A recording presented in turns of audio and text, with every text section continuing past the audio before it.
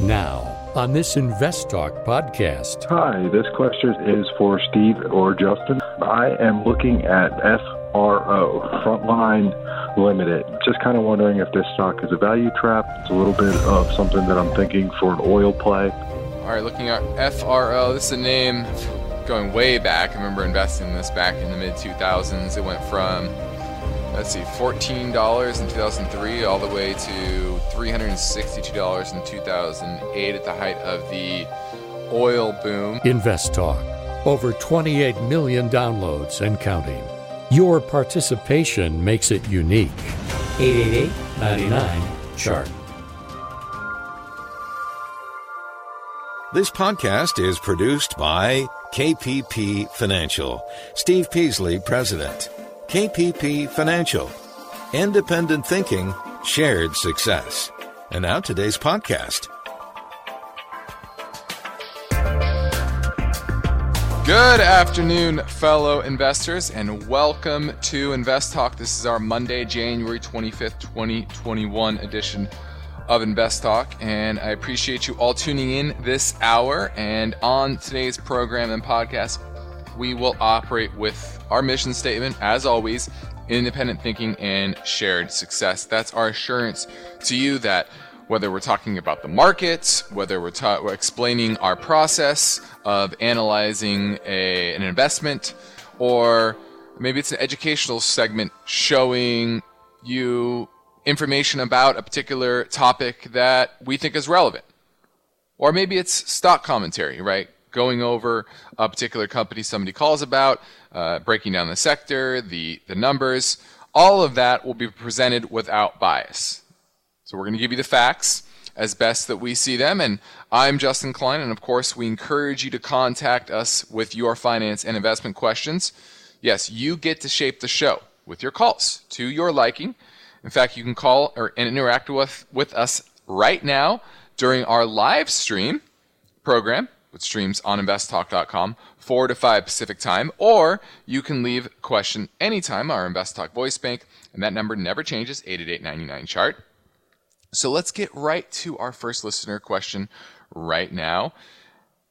Here we go. Hi, Steve and Justin. This is Jesse from New Hampshire. I had a question on Schwab, the bank, ticker symbol SCHW. I saw today they had quite a few Form 4s come through, and they went up about 8-9%. I just wanted to know your guys' thoughts where they're not mentioned as much as some of the other bigger banks out there. Thanks. Look forward to hearing, and take care. Bye. All right, we like Schwab. We are looking for a pullback, though. This has gotten a little extended. It's up from sub 30 back in March. Now we're around 60, coming down here, down $1.32 today to 57.08 at the close. We're looking for something in the mid 40s. That's an area that we feel would be a strong buy point, mid to low 40s, and that's what we're looking at. So let's just say that. The one reason we like Schwab is they just bought TD Ameritrade, who is the broker that we use. That integration is going to bring scale and a lot more customers. And so we like that business overall. And the fact that most of their revenue comes from cash that's on hand there, fixed income, etc. And when rates rise, they tend to do better. Okay, so and we think that we're in a rising interest rate environment to some degree, and that will benefit companies like Schwab. So we're a fan of them, but I think it's ready here for probably a sizable pullback that we think longer term will be a good buy. Now today in this program and podcast, I will do my best to provide unbiased answers to all your finance and investment questions. I know you need and want strategies to help you reach your own particular goal of financial freedom, and that's why we are here. And it's why we're ready to take your calls right now at 888-99-CHART. Now let's check in on the market today. We had overall, the S&P was up about 13 points, about, a third of a percent or so. But we had a sell-off earlier in the day, and then it reversed it. It was quite the volatile day, even though we closed positive. NASDAQ was up 92, about 2/3%. You had the Russell 2000. That was down about 5 points, very modest. big sell-off this morning. I didn't see a major catalyst, though. So I'm seeing some volatility creep into the markets here, and I still think over the next couple of months, probably weeks, we could start to see a pullback. Now, will the pullback could be very orderly, very healthy, very constructive, or it could be precipitous and on high volume.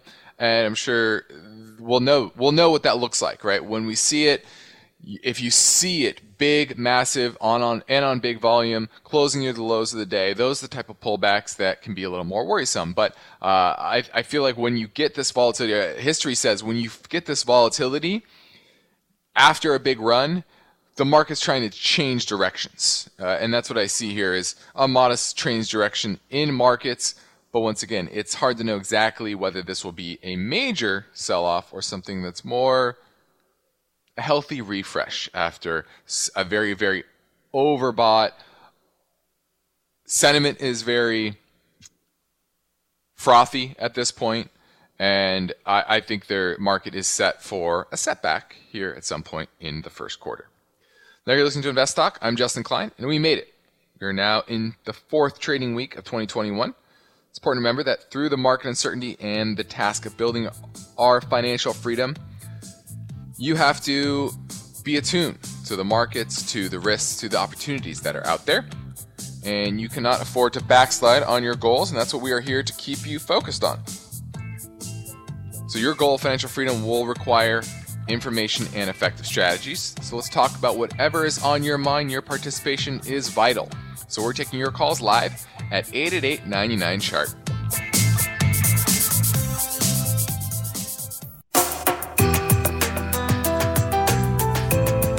The markets react to uncertainty. Are you prepared? Is your portfolio balanced? Is it optimized? Your financial future depends on the answers to those questions. Justin Klein is here now and ready to talk with you. Call Invest Talk, 888-99-CHART. Let's head over to Santa Cruz and talk with John. He's looking at IVOL. IVOL is the symbol. And this is an ETF that I am familiar with. This is the Quadratic Interest Rate Volume and Inflation Hedge ETF. Basically, this is a bet on inflation expectations rising. Are you looking to buy it or do you own it? Yes. Hi, Justin. Yes, I'm looking to buy it, wondering if it's a good place to park some cash. I don't understand it, so could you please explain it to me? Yeah, so basically it owns a lot of TIPS. That's its main asset, is Treasury Inflation Protected Securities. So it's going to generally follow the trend of TIPS, but it has an extra juice to it, right? Meaning it uses derivatives to bet on the yield curve steepening. So when inflation expectations rise, that is when you tend to see the yield curve widening, right? And so that makes the move in TIPS it adds an extra bit of leverage, shall we say, to the TIPS trade. So if you like TIPS, you're long TIPS, and you want to gain a little more juice to a potential move up in TIPS and inflation expectations, this is the type of name that you would want, right? So it's a little riskier bet on the TIPS market, but it can cut both ways, right? Meaning if TIPS start to decline or inflation expectations start to ebb, which they haven't really since March too much, then IVOL is going to give you some more downside there, but you're also getting a little bit better yield, a little bit better movement to this. So I like it. I just don't love it. I don't think you're not going to get that 3.48%, yield that you're probably after. I don't think it's going to be quite as juicy. It's paying about 8 cents a month, and that's nice that it's a monthly pay. But you're talking about 80 cents over the year. I think that's a little optimistic. Let's just say that. but it's kind of like buying a little bit less, more risky than buying like a 10-year Treasury bond ETF. Yeah, it's absolutely more risky. It's just a different play, right? There's going to be more volatility there. So it's safe from a default risk, but you're exposing yourself more to the ebbs and flows of inflation expectations. Thanks for the call, John. Now, my focus point today concerns a story. Existing home sales in 2020 hit its highest point since 2006. So the housing market continues to evolve post-pandemic, and going into this year, we're going to give you an update on what the sales trends are like and what to expect for 2021. Also, time permitting, we have some other topics. How does this time frame compare to 1999-2000?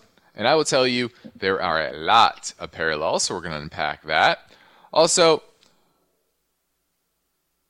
companies are issuing shares at record pace, so we're going to unpack what that means for the market and what that is an indication of. And then lastly, how much are smartphones impacting trading in the markets as a whole? So we're going to unpack all those stories if we have time, but ultimately, I want to know what is on your mind. That's most important to me.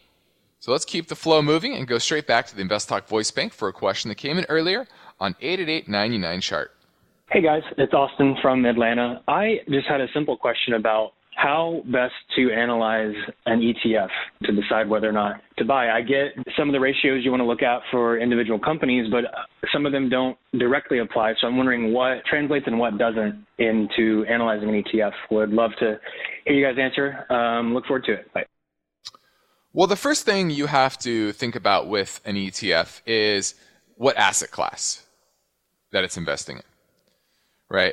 Remember, ETF just stands for Exchange Traded Fund. It's a fund, just like a mutual fund, a hedge fund. A fund is a collection of assets, and that collection could be made up of equities, bonds, commodities, derivatives, a combination of all of them, right? And you need to understand what type of volatility that asset class has, what type of diversification you have within a particular fund. Typically, most ETFs have broad diversification, right? They own dozens, if not hundreds, of different assets, whether it's equities, whether it's bonds, commodities, etc. So that's the first step, is saying, do I want to gain exposure to this particular asset class? And then you say, within that asset class, what is the risk level that I want to take? Do I want to, if you're in equities, for example, small cap growth, that's probably going to be the most volatile. Or do you want something that's equities, but on the lower risk level of equities, which would be probably large cap blend, large cap value? And then there's everywhere in between as well. Same with bonds, right? There's treasuries, and there's not a lot of credit risk, but there's duration risk. How much duration risk do you want to take? Do you want to take credit risk, corporates, emerging market debt, etc.? So those are the ways that you think about it from a broader perspective. Then you say, okay, what's the track record? Are they indexing, or is it active management? Because there are actively managed ETFs nowadays. Okay, then you look at the fees. See how far I went down until I got to fees? And that's one issue here, is that so many people are focused too much on just the fee level and not enough on the risk of the fund in general. How well the fund is executed, what the process is. Okay? And when you do this broad analysis, then you can understand how it fits within a portfolio. Because you understand what you're gaining exposure to, what maybe you have exposure to that overlaps with other positions within your portfolio.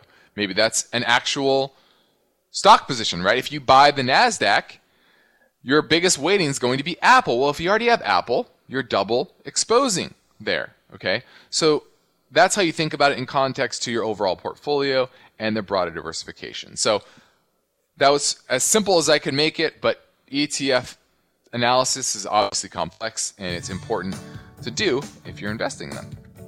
You're listening to Invest Talk. I'm Justin Klein, and for investors, the need to remain vigilant never heading into this year. We know that there are a lot of changes, and that means you have finance and investment questions. So your participation is important, and I want to hear from you. So give us a call at 888-99-CHART.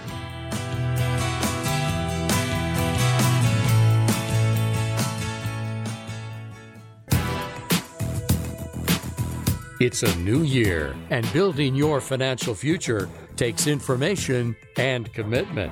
So you'll have finance and investment questions for Steve Peasley and Justin Klein. Call Invest Talk 888-99-CHART.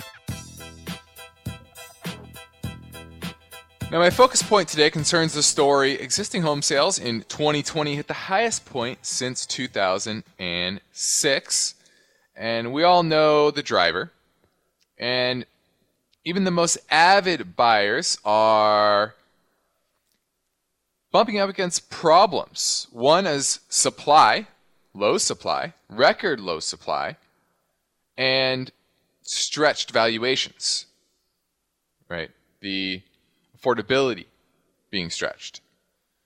Now, closed sales of existing homes in December increased just 0.7% from the month before, but are up 22% year over year. So what you're seeing is going into the spring season, we're going to hit comps that are going to be very difficult. So the numbers today on a year-over-year basis are going to start to moderate pretty dramatically as we get into March and April. Now, year-end sales volumes ended at 5.64 million, but most analysts believe if there was enough inventory, we would have hit probably 8 million units. Now, that 5.6 million was still the highest since 2006, right? The height, really, of the housing boom in the mid-2000s. But by the end of last year, inventory stood at just 1.07 million homes for sale. That's down 23% year over year.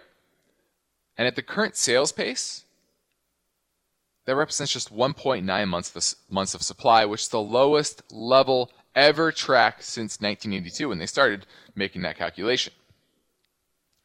And this is the real crux of the issue, is supply. Yes, interest rates could rise, and that's going to hurt the affordability metrics overall. But it's all about that supply, because there's going to be enough. Even if interest rates move from 3 to 4%, there's going to be enough demand from buyers to keep prices relatively flat. It's all about the moratorium on evictions. And that has been the biggest driver of the lack of supply over the past year. So the current Biden plan is end of September. What happens after that? Now, one indicator tells me most of all what the main issue is, why sales are moderating at these higher levels. It's first-time home buyers. They made up only 31% of sales. Usually, they're about 40% historically. Those young buyers, they're having a lot of trouble with lack of inventory and tough affordability. Let's go to Bill in West Virginia. He wants to talk about Coke. Hi, Justin. Thanks for taking my call. I appreciate what you guys do. Yeah, no problem. I wanted to ask about Coke. Okay. Back in November, there was a tax court ruling that Coca-Cola would owe the IRS something like $3.4 billion, maybe more. So I know there's some uncertainty here, but I think it's still a well-run company. It's a business I'd like to own. So I'm wondering if you think that this kind of news is already baked into the current share price and what you think an appropriate entry point might be. Oh, yeah, it's definitely baked in, right? What month was that? November is, I think, when it made the headlines. Okay, so you're talking already 3-4 months, and I guarantee it was already known within circles of analysts before then that was a potential outcome. And frankly, $3 billion on a market cap of $200 billion, right? That's Coke's $209 billion is Coke's market cap. It's kind of a drop in the bucket, to be honest with you. They did $77.3 billion in free cash flow last trailing 12 months.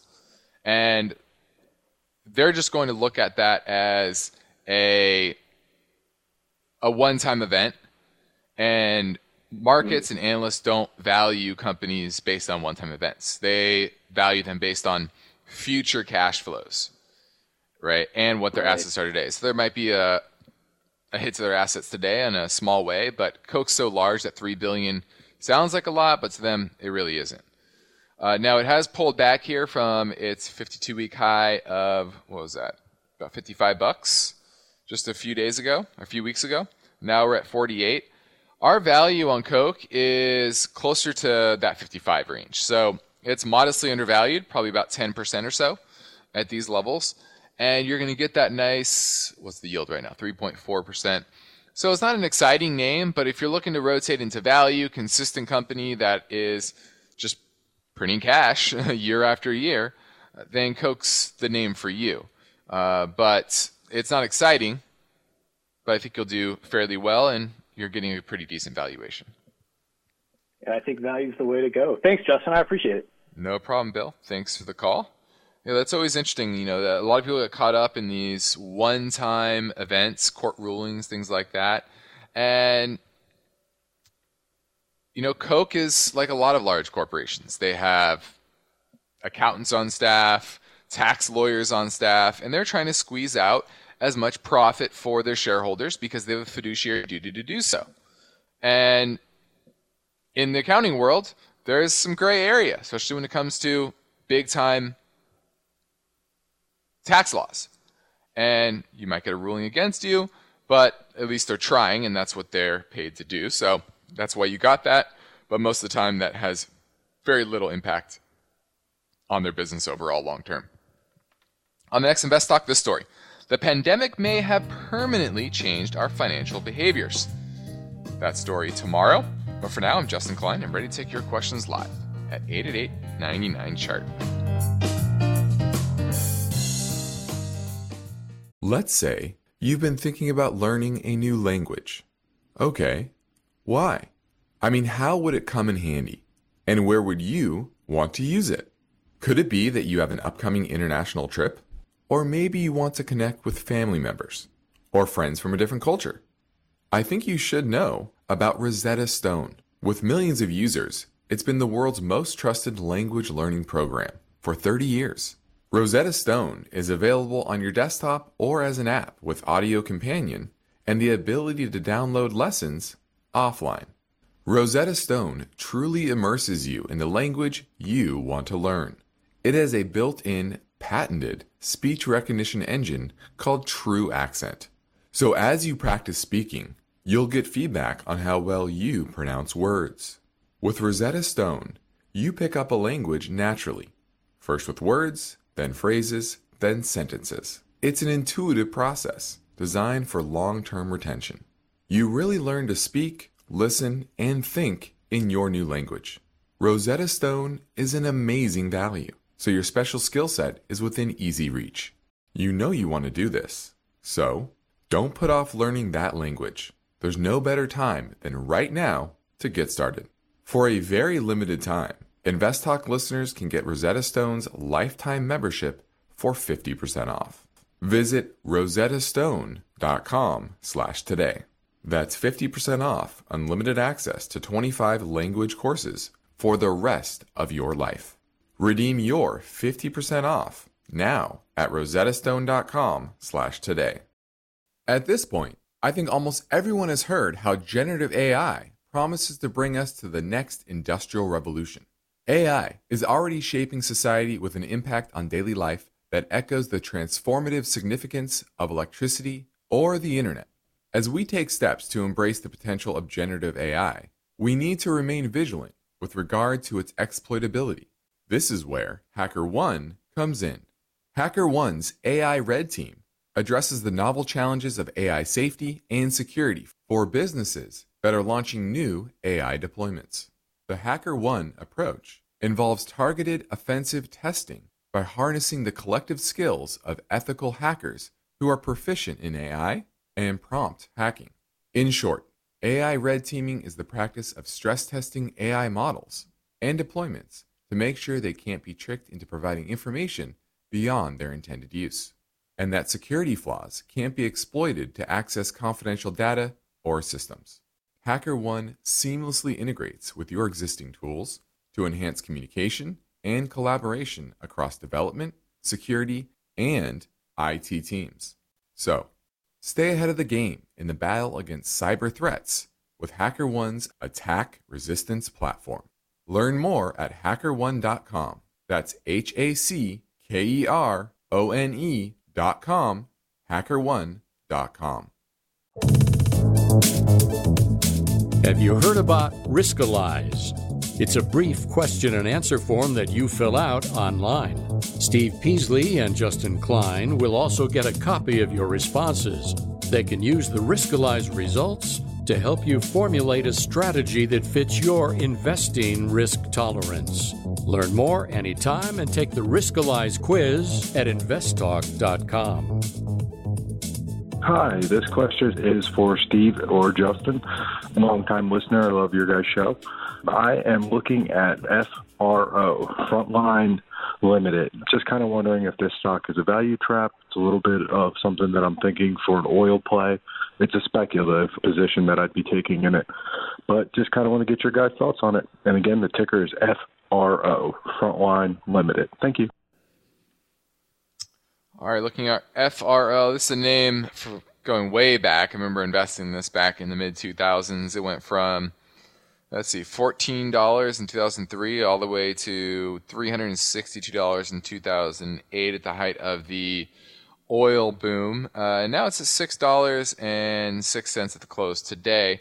Way, way, way down. And it lost money for many years, kind of up and down, depending on the oil cycle. Now, this year, or for 2020, it's expected to make $2.15 once they finally report fourth quarter earnings, but only supposed to make 54 cents next year. So certainly a lot of speculation here, and they transport oil with 71 vessels worldwide. And as more and more, if there's more demand for oil, then more oil moves around the world, and therefore they make more money. Now, historically, though, their business is very up and down, right? They're a price taker, right? They're a price taker. They don't have an economic moat.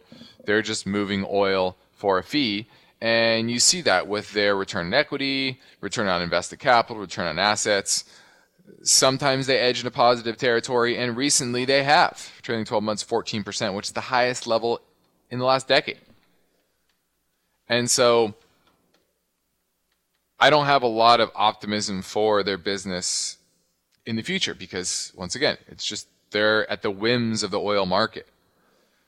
So I rather own a company that has oil assets, cheap oil assets, preferably actually a lot of natural gas assets. And so while this could certainly go from $6 now to maybe up to $9, $10, $12, certainly possible, it's not a great bet in my mind because of this history of their business. And so I'm going to pass on it. I'm going to go to a safer oil play. I like the oil play, but I would rather go with a big, larger, integrated oil company than FRO Frontline. Let's go to George in Washington State. He's looking at LGND. Is this Legend? Is that what it is? No, it's a Ligand Pharmaceuticals. Pharmaceutical. Okay. Are you own it or looking to buy it? I'm looking like their last two quarters were really good. Their financials are pretty good. They're growing. Right now, they're actually in Fancy Server, they went almost 50% up. So I'm kind of fairly late to the game, but I'm still considering to buy some positions because their performance seems to be going up. Okay. Well, do you know why their business has done so well the last two quarters? Because before that, their business was struggling mightily for at least the year before that. Yeah, that's so they have a couple of drugs in the pipeline. They are coming more to the final stages, and I think that's what brings them up. And then they are behind different small drug companies. Okay. Well, I like the trajectory. I'll say that. The last two quarters, revenue were up 69% and 66%. Earnings were up 112% last quarter, up 47% year over year the quarter before that. So it's to make $6.09 next year. So looking forward, you're talking about, let's see, 40-something PE. But if they can continue that trajectory, they'll grow into that. And technically, it looks strong. Now, I will say, today's candle was pretty bearish. You had very high volume. The chart went somewhat parabolic. And that tells me that this is due for some sort of a pullback consolidation period. Now, if it can get back around, let's see, 128 to 130, that's an area I think there would be a lot of support. Okay, so that's what I would be looking at. I would say, is this trajectory of the last 2 quarters sustainable? And look into that a little deeper. What is really driving that? And if that looks like something that is sustainable, then on a pullback into that 125 to 130 level, that's when I'd be picking this up. Thanks for the call, George. That was Ligand Pharmaceuticals. I haven't heard about it, to be frank, but I like the growth trajectory. Could be worth a little more investigation. Thanks for the call, George. 888-99-CHART, 888-992-4278. We have about 20 minutes left in the show, so I urge you to get your calls in now. Let's touch on some parallels, because, I was coming of age in the first .com bubble. It was part of my education, right? Seeing the frothiness, seeing the excitement around the markets during that time, with my grandfather being the head of my firm, him being a mentor of mine. It was interesting, especially the years after that with the bust of the .com bubble. And I see a lot of parallels to that today. So let's go over that. What are the parallels? The first is story stocks, right? Back then it was the new economy. It was anything with a .com after it. And today it's electric vehicle stocks or green energy. And those have gone just through the moon. The vast majority of them,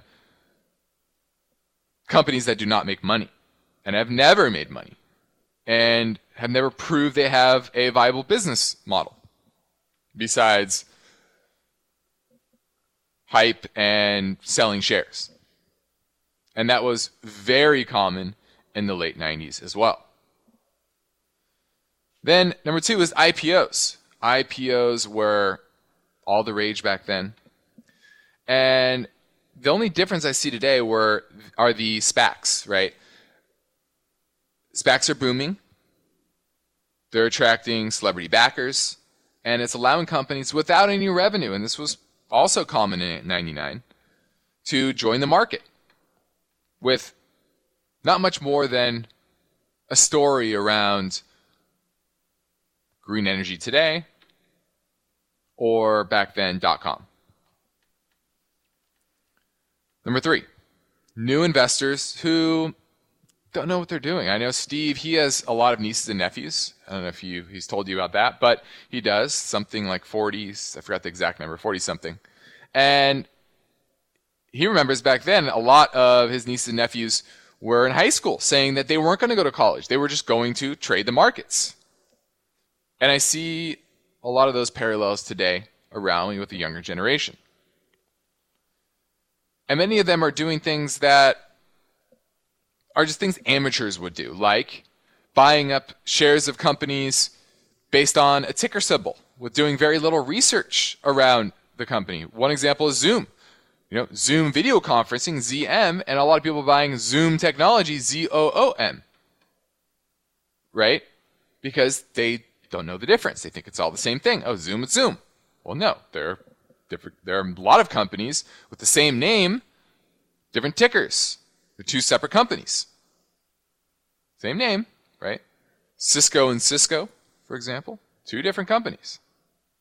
And these are mistakes that were made headlines in the .com boom as well. And back then, it was all about the message boards. Well, today it's about Reddit. You've seen that with GameStop and Reddit investors kind of cornering the market with GameStop and making a bunch of money. So Reddit is it's the message board, just like it was back then. And then lastly, old economy stocks, right? Companies that historically had nothing to do with technology. And if you look back, Purdue University did a report in 2001 on companies in 98 and 99, simply adding .com to the company name led to gains averaging 74% in the next 10 days. So just buying up companies just because there was that story, not understanding whether this is actually affecting their business. And you're seeing that today as well. Companies adding clean energy or new energy to their name. Just like, remember Bitcoin? A lot of companies adding blockchain or Bitcoin to their name. And that was juicing the market. Wouldn't be surprised to start seeing that again as well. But this is another sign of that frothiness and a lot of parallels to 2000. I'm Justin Klein. You're listening to Invest Talk, and you are not alone. As you imagine, the greatest number of listeners are here in the U.S., but we get callers and listeners from all around the world. We get downloads from Saudi Arabia, Russia, Thailand, UK, Australia, Germany, Switzerland, Japan, etc. So Steve and I thank you for downloading Invest Talk and for telling your family and friends about our free investing and financial podcast. Please call or send your questions in or email messages. And of course, we're welcome to call our KPP financial offices in Irvine, California. We would love to help you. We want to help. But for now, our phone lines are open at 888-99-CHART. Invest Talk is always made better when our listeners contribute their questions. Hi guys, Lee from North Carolina here. I had a question about Stitch Fix, ticker SFIX. So tell your friends and family members they can interact in real time with Steve Peasley and Justin Klein during the Invest Talk live stream program between 4 and 5 p.m. Pacific time. Hey Justin and Steve, this is Phil in Washington, D.C. Love you guys. I've learned so much. Or they can leave their questions anytime, 24/7 in the Invest Talk voice bank. Look forward to hearing yours on the podcast. Thanks. Remember, for live or recorded questions, the number never changes. 888-99-CHART. Hi, Steve and Justin. I've been an investor since March and have been listening to your podcast since then. Got a question as it relates to master limited partnerships. I invested in a couple limited partnerships back in March and April, Enterprise Products Partners and Brookfield Infrastructure Partners. Both Steve and Justin, you both mentioned the tax implications that can come with the limited master partnerships, as well as the headaches that come with the documentation, the K-1 form, to be more specific. My question is that something, being a first-time investor and not going through and doing my taxes, I typically do those my own. Is that something I should try and avoid and just get out of those now? I do have a money market account, so I don't have to worry about any of the issues as it relates to having any sort of tax-deferred issues. So, again, my question is relates to the master limited partnerships and the tax implications. Thanks. Well, when you're investing in a master limited partnership, you are investing in a limited partnership. You are a limited partner, and you will get a K-1. Now, just because you sold your K-1 doesn't mean you are off the hook. Right? It's all about the income coming from that K-1. And so selling them now doesn't mean that it prevents you from getting a K-1. You will still get a K-1 by the end of the year. And that'll be part of your tax return. Now, the bigger issue is if you own MLPs in a tax-deferred account, like an IRA or a 401k. That's where it gets a little dicier. But when it comes to a K-1 within your normal tax return, that's really up to you whether you want to deal with that or not. Some people are fine with it. They just add it into their paperwork and give it to the CPA, and their CPA handles it, and it's really not a big deal. But when you have those investments within a tax-deferred account, that's where you suddenly lose that tax-deferred benefit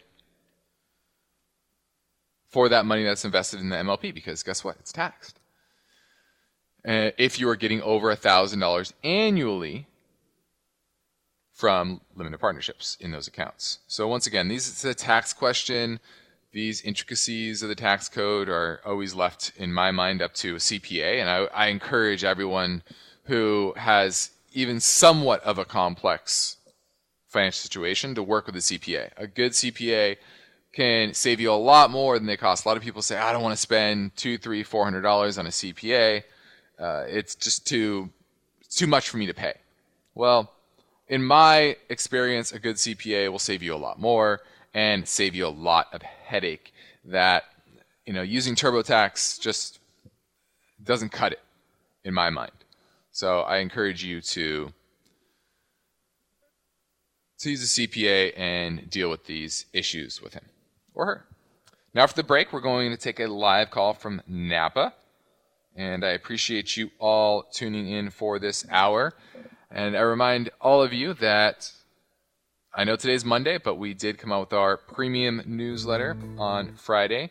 And if you ever want to get a peek inside our mind when it comes to the market, portfolio management, maybe a couple of stock ideas to get you up to speed on different companies and what their benefits are and why we might like them overall. Maybe not today, but at some point to have on your watch list, to build that. That's one thing that comes with our premium newsletter. You can sign up for that over at investtalk.com. Now, I'm Justin Klein, and we have one goal here to help you achieve your own particular version of financial freedom, and we're going into our final break. So get your questions in now at 888-99-CHART.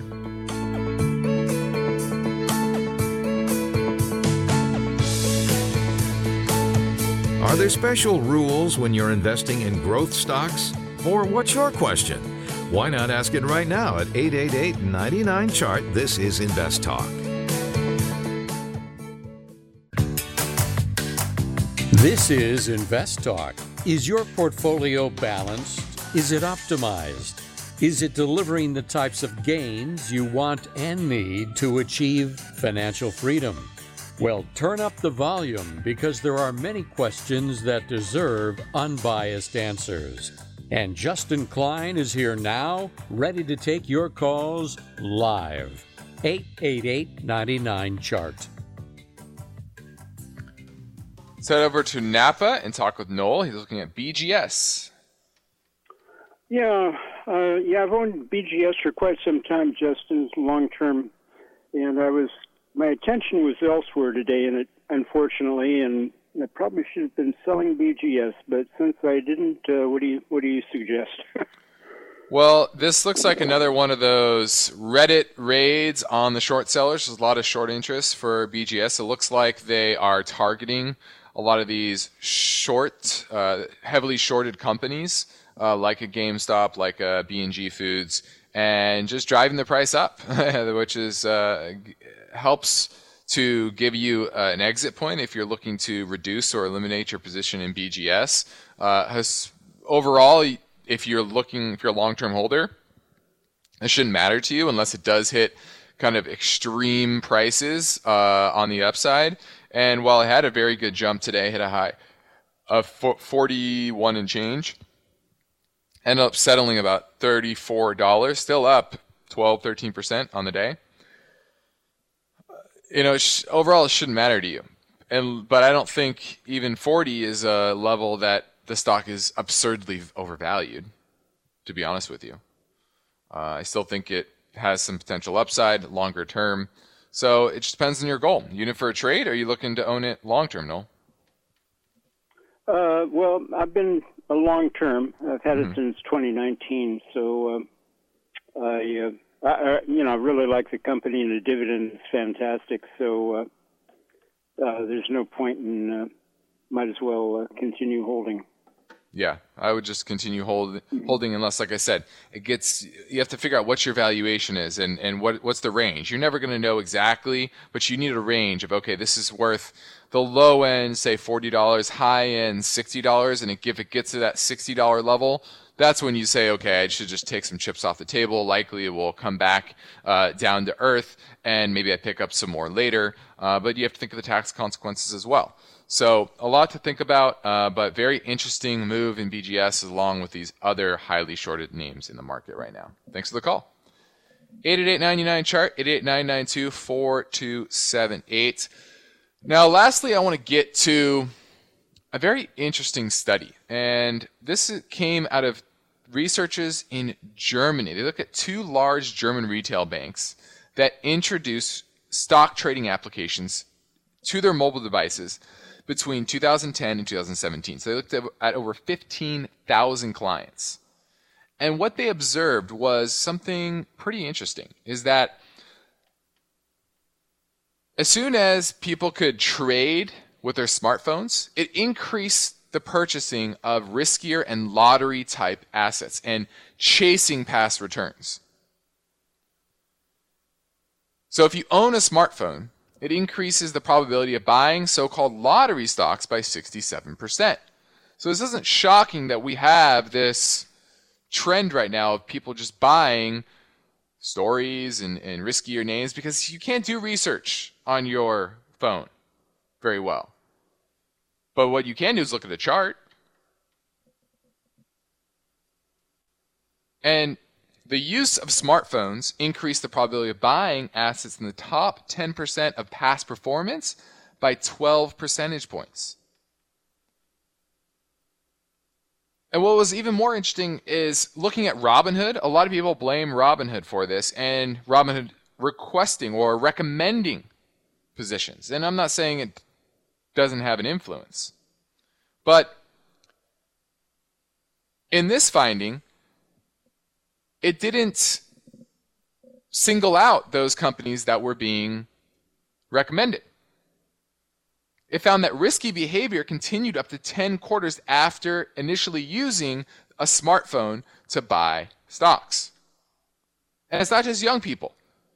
These German investors were on average 45 years old, with 9 years of investing experience. These weren't new investors.